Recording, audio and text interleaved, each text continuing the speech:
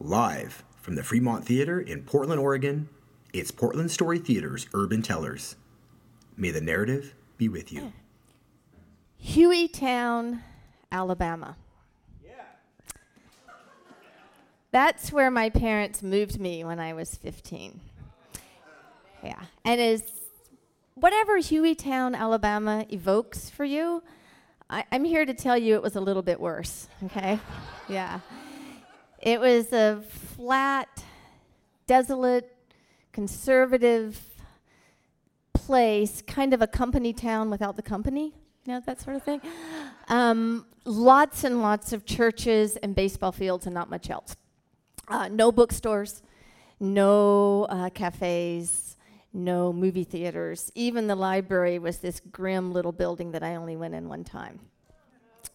And I think those 2 years in Hueytown would have been pretty grim, except that when I went to the high school, they had this course called European Studies.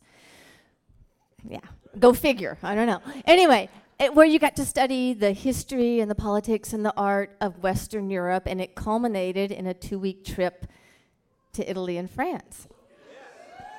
Okay, so my parents didn't have much money. My stepfather was a bricklayer, my mom didn't work, but between my grandparents and my real dad and a couple of aunts, we managed to scrape together the money so that I could take the course and go on the trip. So there we are the first day. There's 12 of us sitting around the table with Mr. Myatt. He's the teacher. And Mr. Myatt is this tall, dark, handsome man. He has wild black hair and these big, black, soulful eyes. And he's just brilliant. He's not like anyone I've ever met, certainly not in Hueytown.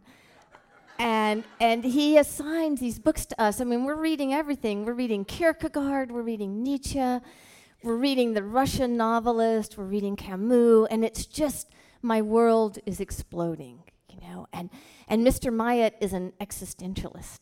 He has existential angst, which is so great when you're 15, right? It's so great. And he doesn't believe that life has any meaning, and he badgers us. He says, how can you be happy? How can you enjoy pep rallies and football games and hanging out at the 7-Eleven? And I understand after a while that he's not really criticizing us. It's really that Mr. Myatt would like to be happy, and he just can't understand it, right? He's also an atheist. This is big in Hueytown. And I'm not ready to go out on that atheist limb. That's a little too far out. But I think I could do agnostic. That seems okay. That seems to just say I don't know one way or the other, and that's pretty true. So I proclaim that I'm an agnostic. And so the year goes on, and through this course, I just fall in love with Western literature, and I fall in love with the music and the architecture, and I fall in love with Mr. Myatt. Right? That's how it goes, right? In that 15-year-old way, and I'm certain that at some point Mr. Myatt is going to see me for who I really am, and he's going to know it's me, right? That we are destined to be together. It's written in the stars. So before we know it, it's spring break, and we're off to Italy. And we are the 12 typical teenagers in Italy. Like, we go to Rome, and we climb all over the stones in the Parthenon, and we go up to the headless statues, and we pose behind them. You know, we do that. And then we go to Florence, and we, you know, giggle at all the naked art, especially the David. You know, it's pretty hot. And we eat a bunch of pasta and a bunch of ice cream, and it's a really great week. We learn a lot too, of course. Like, it's a class. Yeah.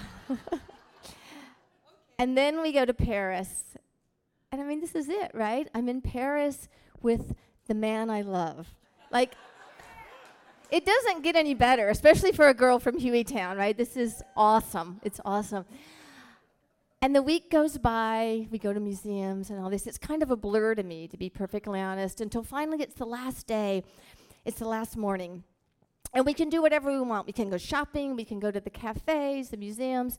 And Mr. Myatt says he's going to take some students to Notre Dame Cathedral, because he's been telling us all year that if he was ever to believe in God, it would be in Notre Dame Cathedral. That's how special the place is. So that's where I want to go. And somehow no one else wants to go. So it's just Mr. Myatt and myself heading out through the Paris rain. Of course it's raining. It's always raining in Paris in the spring. When we get to Notre Dame, it's got these big, it's a huge stone building with these fortress-like turrets and these oval doors and those gargoyles that are looming over everything. And we go inside, and it smelled. I can still remember how it smelled, this kind of old stone smell and this wet wool. It was the Friday before Easter. It was Good Friday.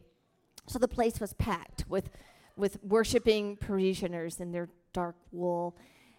And there's a line leading up to the front of the church, to the sort of sanctuary area. So we get in line, and as we're going up in the line, we find out that the holy relics are on tour in Notre Dame, the sacred relics of Christ. They're acquired by one of the Louis. I don't remember which one at the end of the Crusades, and they're on tour this week.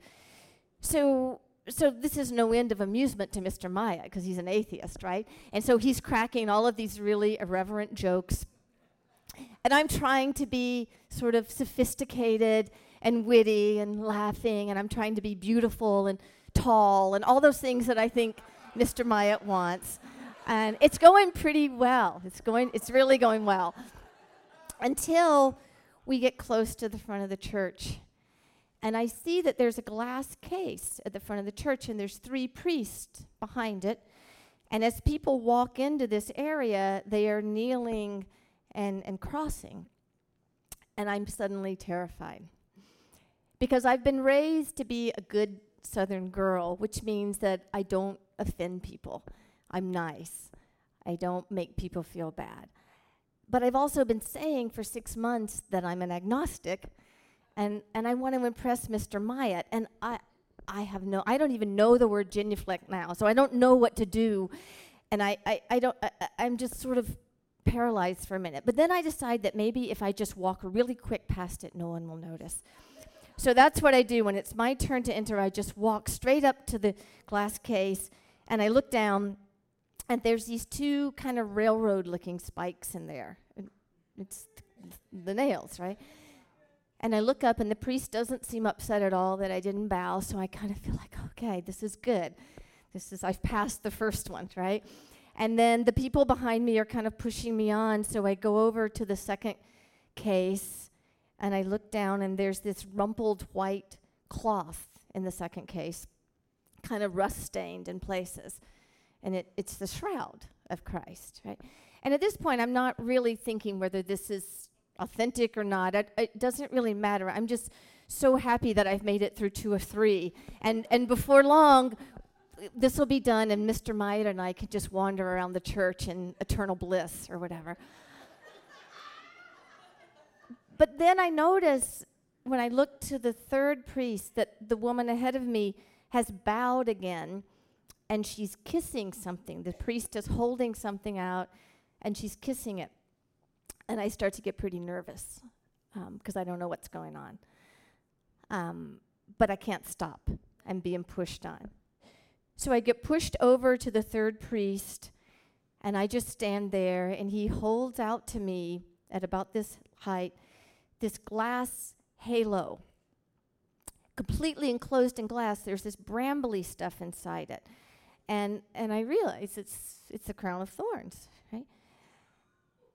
But I don't know what to do. I don't want to bow and kiss it. So I just stand there. And he just stands there, and I look up, and he looks kind of puzzled at me. And I can hear all the people praying around me. It feels like sort of 500 years of prayer going on, like it hasn't stopped. And it's kind of this hum. And he lifts the crown a little bit higher till it's sort of level with my chin and kind of holds it out. And now I start to get really nervous. I can feel my heart beating, and I feel this kind of rushing oceanic sound around me, and I feel Mr. Myatt coming up, and all of a sudden, all of these expectations of me, Mr. Myatt, the people in the church, the whole way I've been raised, the priest, it's all coming together, and I'm kind of terrified and paralyzed, and I don't know what to do, and I just shake my head a little. And now the priest is really mad. He's actually looks angry, and he takes the crown and he begins to shake it in my face about this far from my mouth.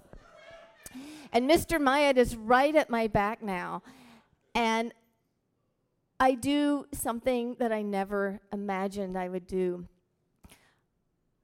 I start laughing. And it's not like a sophisticated laugh, you know. It's not pretty in any of it. It's one of those completely spasmodic, heaving, snorting laughs, and it's really, really, really loud, and I can't stop. And I'm just standing there laughing. I can't see the priest anymore because tears are running down my face. Like, that's how hard I'm laughing. But I'm pretty sure that everyone has stopped praying. And I'm pretty sure they're all looking at me. And I actually think I would still be in Notre Dame laughing if Mr. Myatt hadn't put his hand in the small of my back and started pushing me out of the sanctuary and pushing me over to this little aisle. There's pews on both sides, and he's pushing me faster and faster. I'm still laughing super loud. And he's pushing me down this aisle, and there's this light at the end. And I'm going toward it as fast as I can. And finally, we hit the door, and we go outside into the gray Paris drizzle. And I finally quit laughing. And I feel really bad. I feel really bad for laughing in there. And I'm really disappointed at myself for not being the woman of Mr. Myatt's dreams. I don't know what he was feeling. We go back to the hotel. We fly back to Hueytown. I finish out the school year. I have one more year. I go off to college. My love for Mr. Myatt remains unrequited. Although we do become friends much later, adult friends.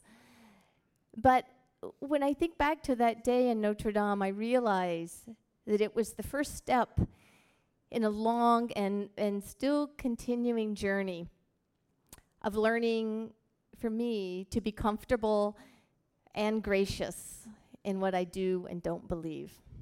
Thank you. Woo.